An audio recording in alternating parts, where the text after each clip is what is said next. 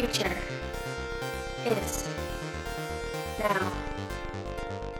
Future is Now is a podcast series exploring intersections between art and social change. Produced by Zed Galleries, Sharzad Arshadi, and Caroline Künzle.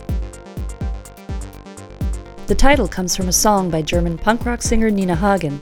She sings, "1968 is over, it's over. Future is now. It's really gonna be a better world." Her lyrics express our feeling that change for a better world is happening right now through the work of many.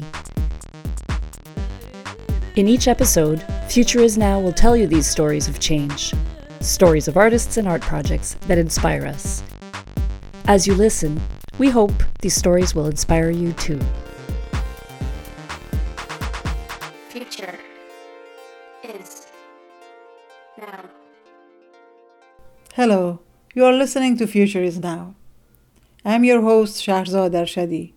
In this episode, I'm inviting you to listen to my interview with Freda Guttman that I recorded a few years back as part of a personal project with focus on Montrealers' life story, whose focus is on community and social justice activism at home as well as abroad. With Freda, we talked about her life, her art, her family's migration to Canada in the early 20th century.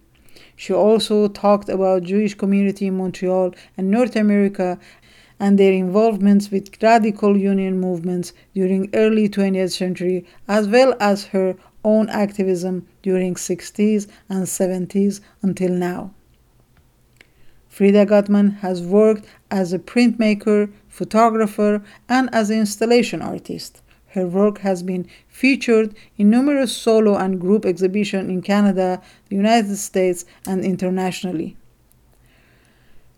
Her art practice and her political activism came together in a series of installations, in particular one about the genocide of the Mayan people of Guatemala, The Road of War, and an installation concerning the global system of food production and distribution, the global menu, and much more.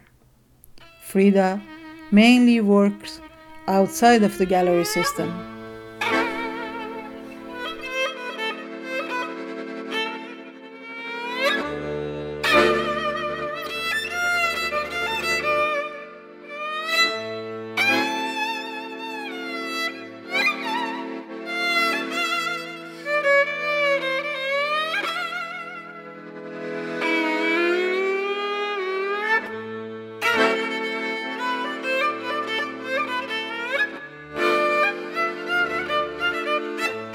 Well, I come from an immigrant family.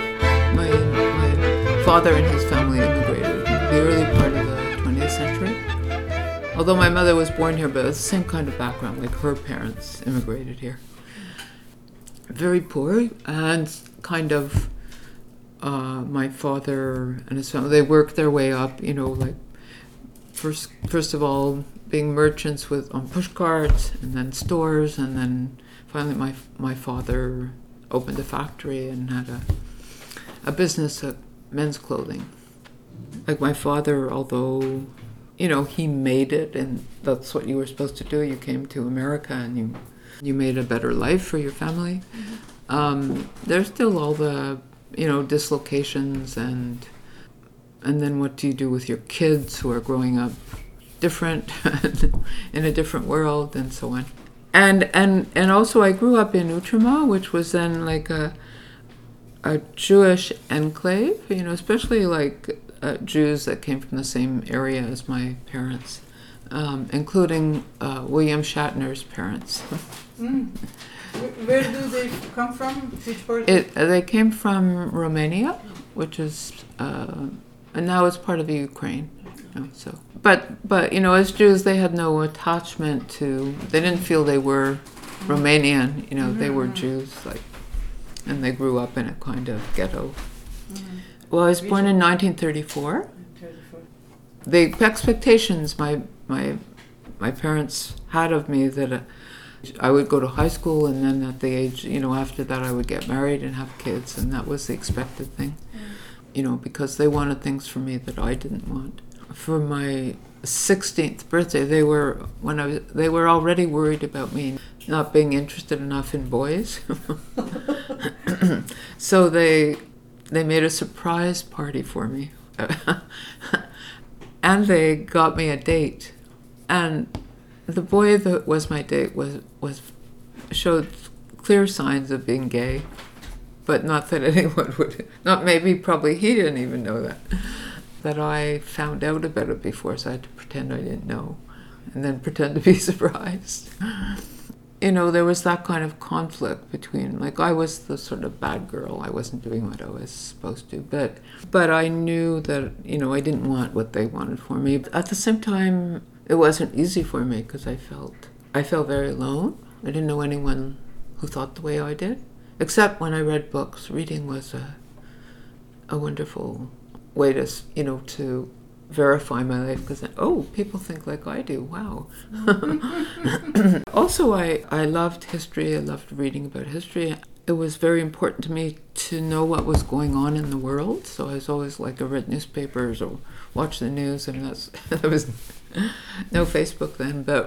And my Jewishness, it was about admiring like Rosa Luxemburg and Emma Goldman and all the heroes, the people who fought for justice. And I felt that early on, and I felt like what happened in the world had something to do with my life.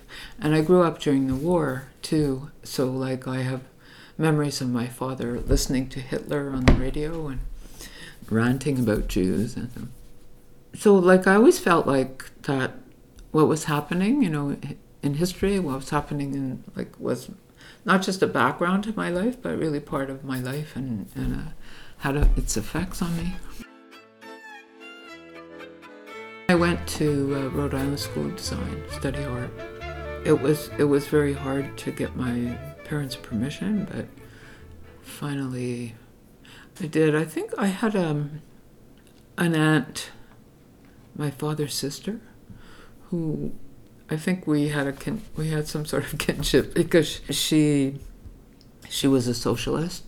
She had a little salon of socialists, because there was a lot of socialists and anarchists and communist Jews then, and leading strikes and so on. Participating in ways of getting justice for working class people. So there was that kind of Jewish community. Where was I going with this? Your aunt. Oh, so my aunt, yeah. So she was a socialist. She was a vegetarian. She got married. She got divorced. This is the early part of the 20th century. And she wrote a novel about life in what they called the old country, where they came from. She became schizophrenic. And I'm sure it was all the weight of, being so different in the family. And so she was institutionalized in the Douglas Hospital. And I think she saved me in a way, because I think my father worried that if he, took up this oppositional stance against me, he was worried that I might turn out the same thing might happen to me. So I think in a way, she was my savior in a way. She was the most, intelligent, knowledgeable person in the whole family, and she knew what was going on in the world, and she read and everything.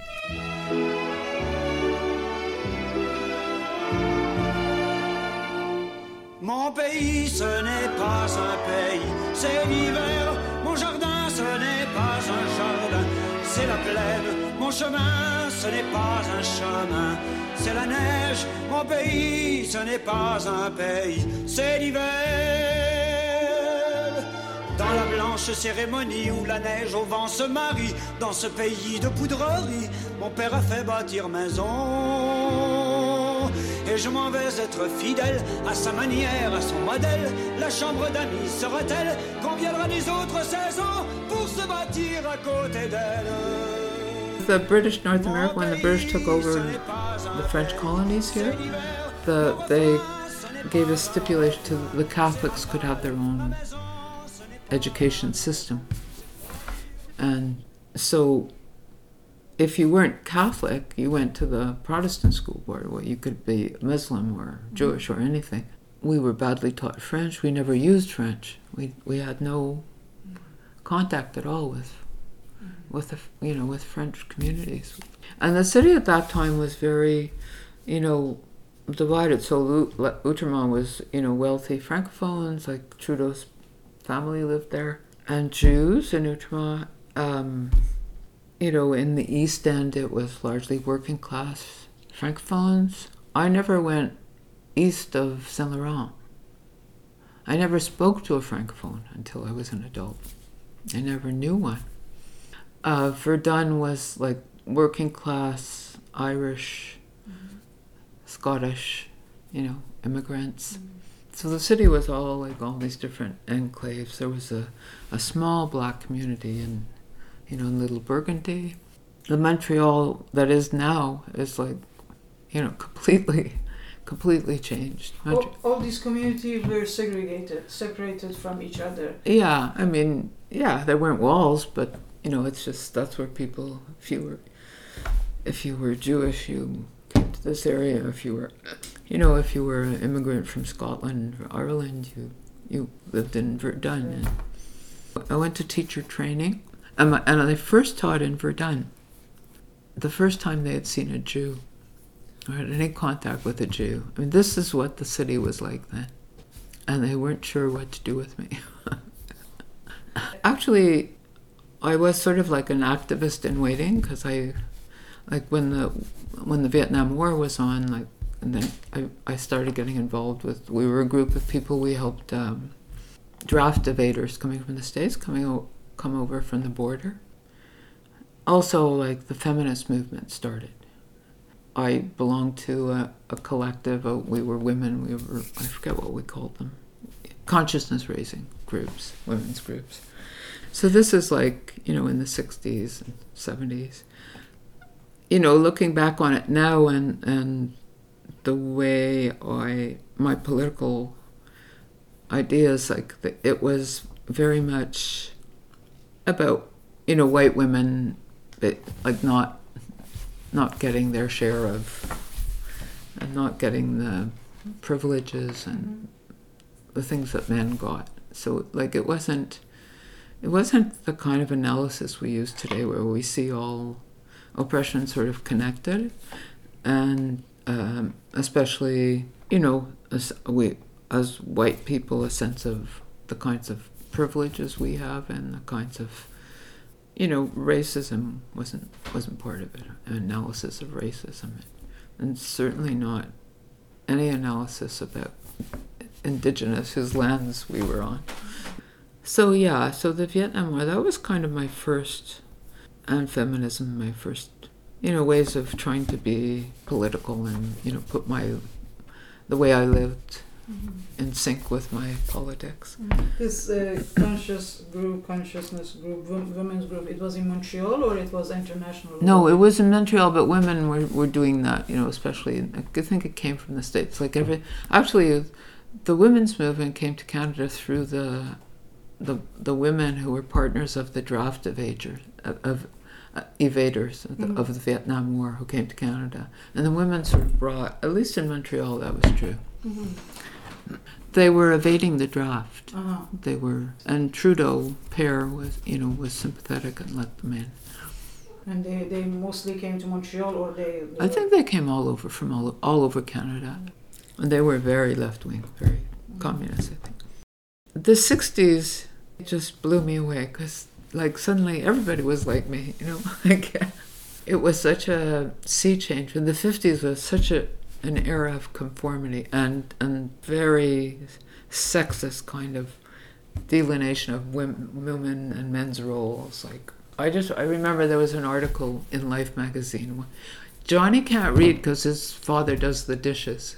That was the 50s. The 50s was grotesque. So when the 60s came along, I just couldn't believe, suddenly, wow. There was something happening everywhere, and it, in the States, against the Vietnam War, it was sex and drugs, but also good, real criticism of society and fighting against the Vietnam War. And like I remember once the Democratic Convention in 1968, there were people demonstrating. The cops rioted and they were like beating up people. Like, they were ferocious, I was watching on television and they were they were chanting, "The whole world is watching, the whole world is watching." And it's true, like I was watching. Yeah, like the 60s was just a revolution. It was amazing. And you felt this is yeah. This is you. Yeah. That time it was very important. It was very inspiring and everything. So I think like I gradually became more and more of an activist, and I was able to because of what other people were doing, and especially inspired by young people. And But you were involved in South America as well. Yeah. Can you explain? Yeah. Well, at the time, there were people coming from Guatemala because there was a genocide going on, and after several years of doing prints, I decided do real political work that would talk about and the genocide going on in Guatemala was most people didn't know about it, and it was horrible. And it was against the indigenous of Guatemala because actually, I don't know what the percentage is, but a good percentage of the people who live there are indigenous. And like in Chile years later, there was a moderate government that wanted to nationalize some things, and the United Fruit Company, John Foster Dulles was the foreign minister, I forget in the United States. I don't know what they call it, but anyway, and his brother was head of,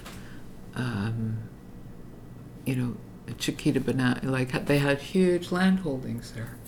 So, and the new president was going to nationalize, and in 1954 they brought him down. The Americans, the CIA, and then there was a succession of vicious dictators who murdered, disappeared, And there were, I was part of a Guatemalan group that was partly refugees from there. This is in the 80s, and so I decided I wanted to use my work to tell people what was going on in Guatemala. And it was a big multimedia installation. You can see pictures of it on my Facebook, on my website. Yeah. I didn't want it to be just something that happened in a gallery, so I worked with, support groups. We brought speakers. We brought Rigoberta Menchú here, who is a Nobel Peace Prize. You know about her? Mm-hmm. Yeah. We brought her to speak. We brought Frank LaRue, who was a lawyer then. We had fundraising concerts, just so, there were all these things. In addition to the show, there were all these things outside, so, it spread it from the gallery, into the larger society. And that show went to, I don't know, about 13, 14 artist-run centers across Canada, because now they're more professionalized, but at the time they liked work like that. Some of them still do. So, and everywhere it went, there were, outside events or, that to bring more people in. And then after that I did, one of the feelings I had about the Guatemala show, it's called The Road of War, was that it would be easy for people to think of these people as far away, and they're very exotic with the beautiful clothing and everything. So I decided to do something that would sort of place us, in relation to the rest of the world, the third world, we used to call it then. And so it was about food. It's called the Global Menu, and how the people and the indigenous in the third world, all over the world, produce our food, and they're starving. An attempt to show how we're part of that whole pattern of dispossession of people's lands and monocultures and pesticides, and how we're complicit in this repression. So that the show had different sites. There was Chile, there was the Philippines, there was a Canadian dining room, there was a Canadian supermarket, and for that show too, it went to not as many places, but quite a few, to A Space, and in Montreal, Cupberg McGill then was taking people on supermarket tours. So, that was fitted in, and there was anti-poverty groups, and again, so we had all these other activities. And in the 90s, I was starting to fall in love with Walter Benjamin, and I decided to do work about him, about his ideas and his life. I used a lot of old radios, because he talked a lot about new technologies and how they change us, but we don't realize how much they change us until later. Parts of it showed different installations, showed different galleries in Canada, and then in Cambridge, Ontario, I had the whole show together, all parts of it. So, and that's sort of the last time I really showed anything. I sort of came to think, I want to get out of the art business. I don't want to be a professional artist. I want to be an activist artist, and just have place my work in a sphere of activism. And so that was the late 90s. So since then I do that. I do prints, I do street posters, I've been wheat pasting I keep working in different ways in art. I like living in St. Henri. It's a nice community, and there's lots of young activists, and also there's Popir, which is a community organization that works on housing issues and housing for low-income people and against gentrification. And they put it 3 times a year. They put out a little newspaper, and I do a column for it called People's History of Montreal. And then this summer I've been wheat pasting them around, enlarging them and wheat pasting them, which is something I always wanted to do.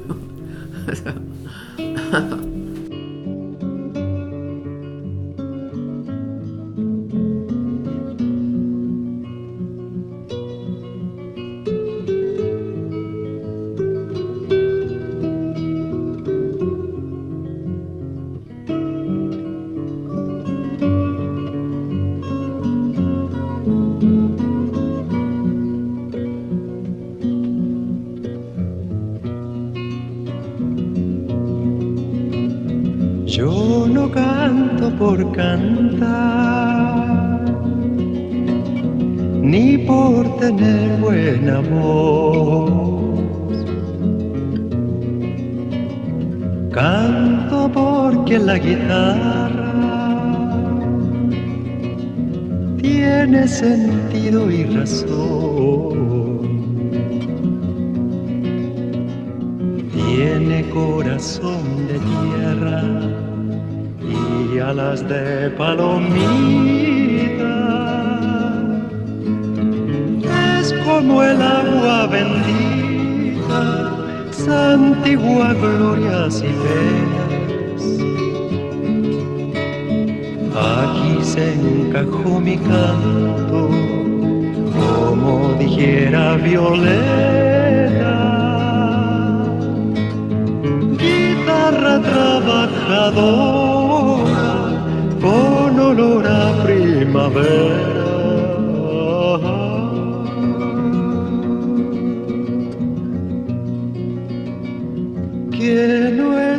guitarra de rico, ni cosa que se I've always parezca. wanted to know what was going on in the world, and I felt like it also had something to do with my life. I have this vivid memory of being in my kitchen one morning and hearing the news about Allende in Chile. Like, it's a vivid memory for me of that moment in time. I'm sure it is for a lot of people. I know what I was wearing. I know, like it's 1973, and it's just so vivid for me. Latin America, so Para that's alcanzar really las because of the estrellas. indigenous been underpressed Yeah. society. And but how can you relate it to Canada? What was the situation of the indigenous people here? With the Yeah. activists were working toward that as well, or No.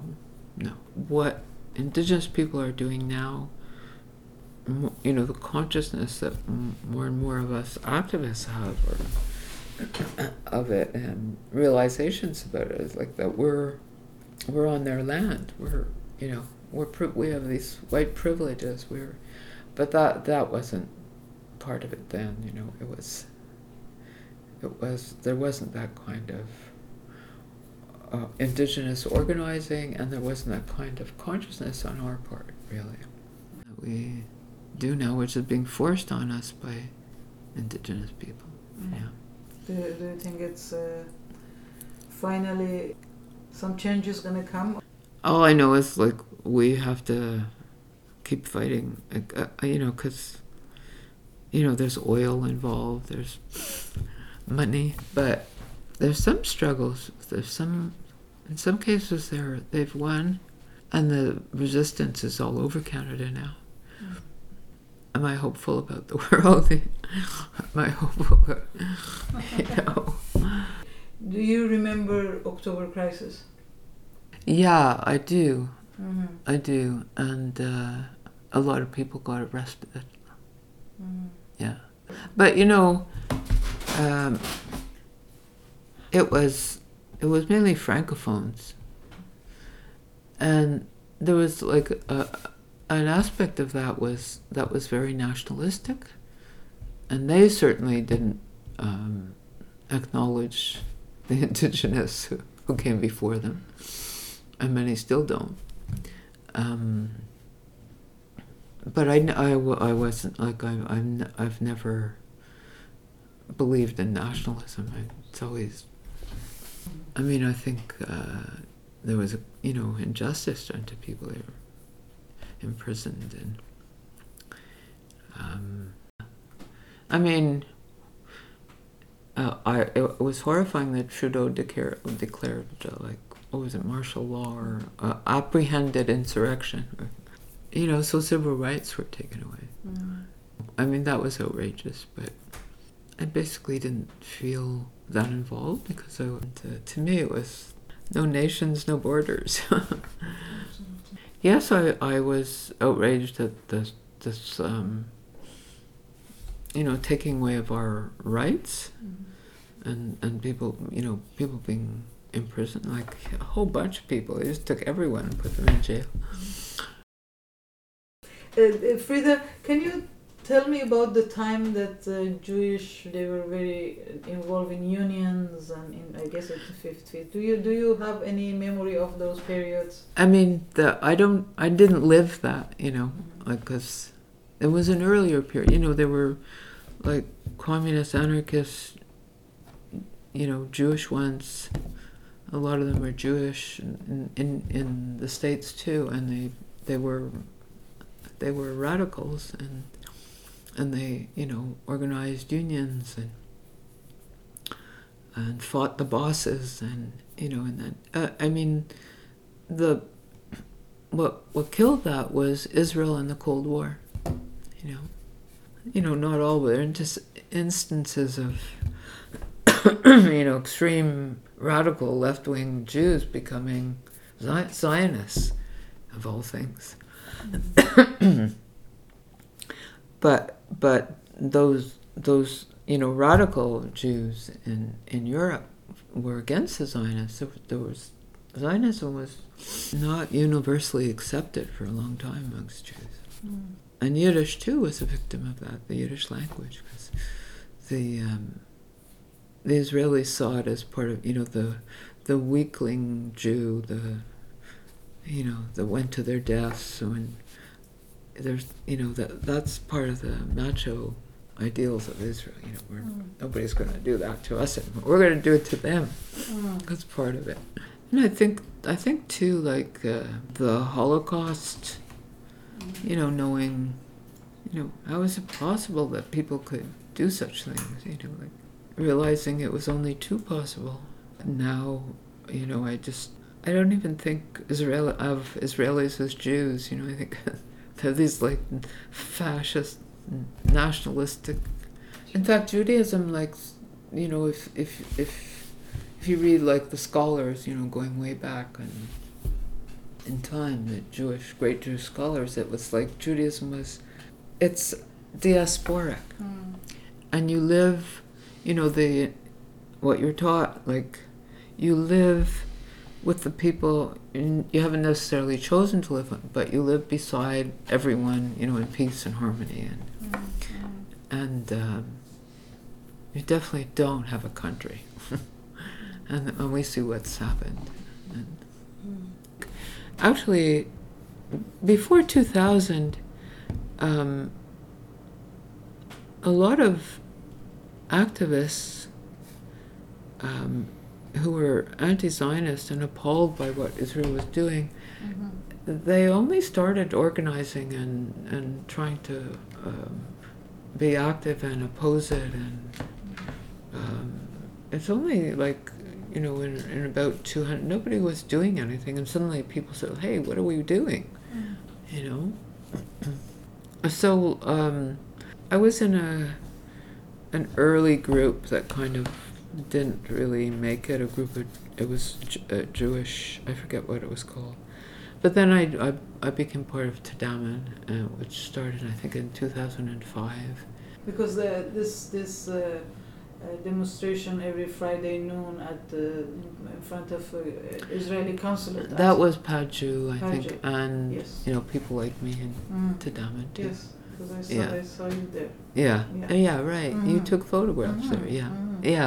Well, that was, I think it was Paju. It was like Bruce and his friend who died. I don't remember his name. Yeah, Leila's father, Faraj. Yeah, they started it. But we kept it up for a long time. It was several years, I think. Yeah. People going regularly. Yeah. I'd forgotten about that. This was the place that I saw you first there. When I think 2001. It was 2001 I saw you there. Really. Yeah. I didn't remember the dates. Yeah. And it went on and on and on. Yeah. Not very long time, yeah. And now, where do you live, Freda? In Saint-Henri. Saint-Henri. Which I like a lot. It's like a little village, and it's, it's being gentrified like crazy. Like almost overnight. It's amazing. Like everywhere in Montreal. Yeah. But I like it here. And I have community and have papier. Yeah. Like there's papier that, works against gentrification and for housing. And Montreal changed a lot now compared to the period you were growing up and all the segregation. Now it's... And there weren't people from all over the world here, too. It was basically white. There was a small black community, but otherwise, it's not the same city. It's like this incredible change. And also people grow up now here speaking both languages. It's not a problem, it's not an issue. And we talked about that, the period of Quebec nationalism. Like young francophones aren't into that at all. They see things globally. they understand the world that way, you know. You don't think Quebec nationalism exists that much in young people. Even I understand that they are very involved with international, but when it comes to Canada, aren't they? You don't think? I don't think so. No, I mean definitely not in the cities. Mhm. You know, but it's in smaller places where you have a lot of fascists, Mhm. like more than we we were there, right? Mhm. But fascism is all over Canada, all over the world. Absolutely. It's looming there, and Unfortunately. that's what one of the things Benjamin said. He said, like it's like he always poo-pooed the idea of progress. Mhm.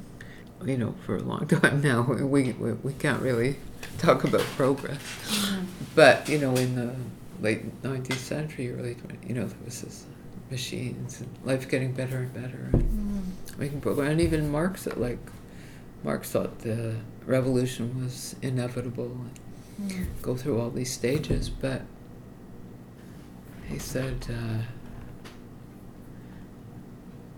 fascism is always there. It's always lurking there, Mhm. and if you think that they're going away, they're not. Like it's a constant battle. Just having a much bigger mix of people from all over the world, and just in general, I think people, more conscious of. Like, look at the student strike. That was pretty amazing. 2012. Yeah. And it wasn't just the students. It was everybody was out. Yeah. It started with the students, but it didn't stay there. No. Mm. No, that's one of the things, like Benjamin said, we have to remember those things, or learn from them, that's... Where are we now as a society? What do you see? What's the... we have so much war is going on. And war, the climate, change. Everything. Yeah. And I feel we are not doing enough. I do too, but I mean, maybe we have to, I think of Indigenous people really laying their bodies on the line, and I too, like, such an insane world, but I think the only thing we can do is find ways to do more and more and just keep on, as if at least we're trying something. I don't know, Absolutely. There's a mighty machines against us, money, big money. One of your projects you work is in people's history. Yeah. Why you think it's important? What is the difference? The history you want to talk about is different from the histories we are reading in the books. Well, I think it's important to know that there were struggles, like all along, and to know about them, to remember them, and they can also be an inspiration. I think, like this quote I use is from John Berger. He was like an English Marxist art critic, and so he said that, like, mass demonstrations are rehearsals for a revolution. And a revolution may never come, but we know it's been done. I think we just have to do what we can. I like so easily you say this word revolution, because now it's many people they're fearful of revolution. But for you, what's revolution is for you? What is it? Well, a real revolution would mean a beautiful world where everybody is equal. Nobody starves. There's no war. I don't think it's possible. Or we're kind of, with global warming, we're really running out of time. I sometimes think, well, human beings are flawed. They've destroyed this earth. We don't deserve it. Like, good riddance. But there's also beautiful things about human beings, right? Absolutely. What are your hopes? Just that we just go on trying to, I'm basically pessimistic. But that doesn't mean I'll do whatever I can. But Gramsci, he has this famous quote: "Pessimism of the intellect, but optimism of the spirit." So. Amazing. Why do you think it's important to be active internationally? Well, I can't separate what happens here from what's happening in the world. I mean, take the issue of mining, which is mostly Canadian owned, and that's all over the world. They're destroying people and having people killed, and so there are ways I have to be accountable here too. But then there's there's so many things happening to people here that are happening to people all over the world, increasing poverty and homelessness and and it's one world now, it's one system, it's not even government. It's like what can Trudeau do? It's just it's those 100 people who have more money than everybody else in the world. Absolutely. Anything you want to add? No, I mean, when I think of my life, I've been very privileged. I've been, able to be an artist and also to, I'm 83 now, so it's relatively, and I'm in really pretty good health, so I have a lot to be thankful for. Yeah, so I've always been able to live my life in comfort, and so a lot to be thankful for. That's great. Thank you, Freda. Thank you. Yeah.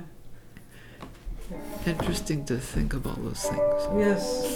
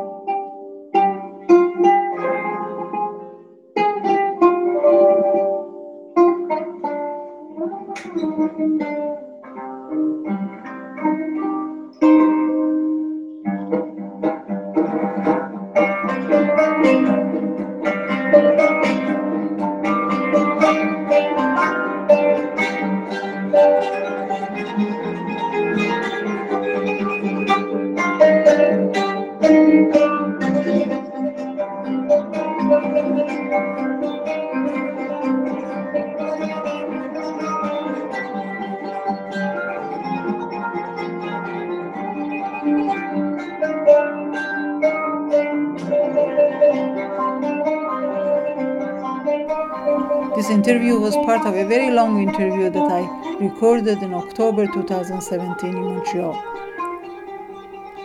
Our next episode, we will share our hopes and dreams with you. The earth that we wish to leave behind for the generations after us. What is the future we are hoping for? Thank you for listening to Future is Now. You can follow us on Google Podcast, Overcast, Spotify, or Anchor. I'm your host, Shahrzad Arshadi. Until next time, goodbye. You've been listening to Future is Now, a podcast series exploring intersections between art and social change. Produced by Zed Galleries, Shahrzad Arshadi, and Caroline Künzli. This project was made possible by funding from the Canada Council for the Arts. Future is now.